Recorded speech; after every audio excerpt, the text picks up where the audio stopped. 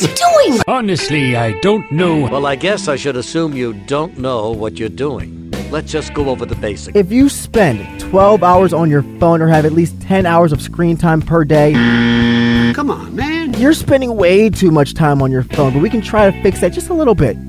All you need to do is change the color display on your phone and go to a black and white screen display.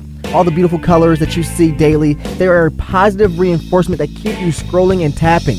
We can change that by making your phone operate in black and white. All you need to do is go to your iPhone settings, hit accessibility, hit display and color filters, and then turn on the grayscale color option.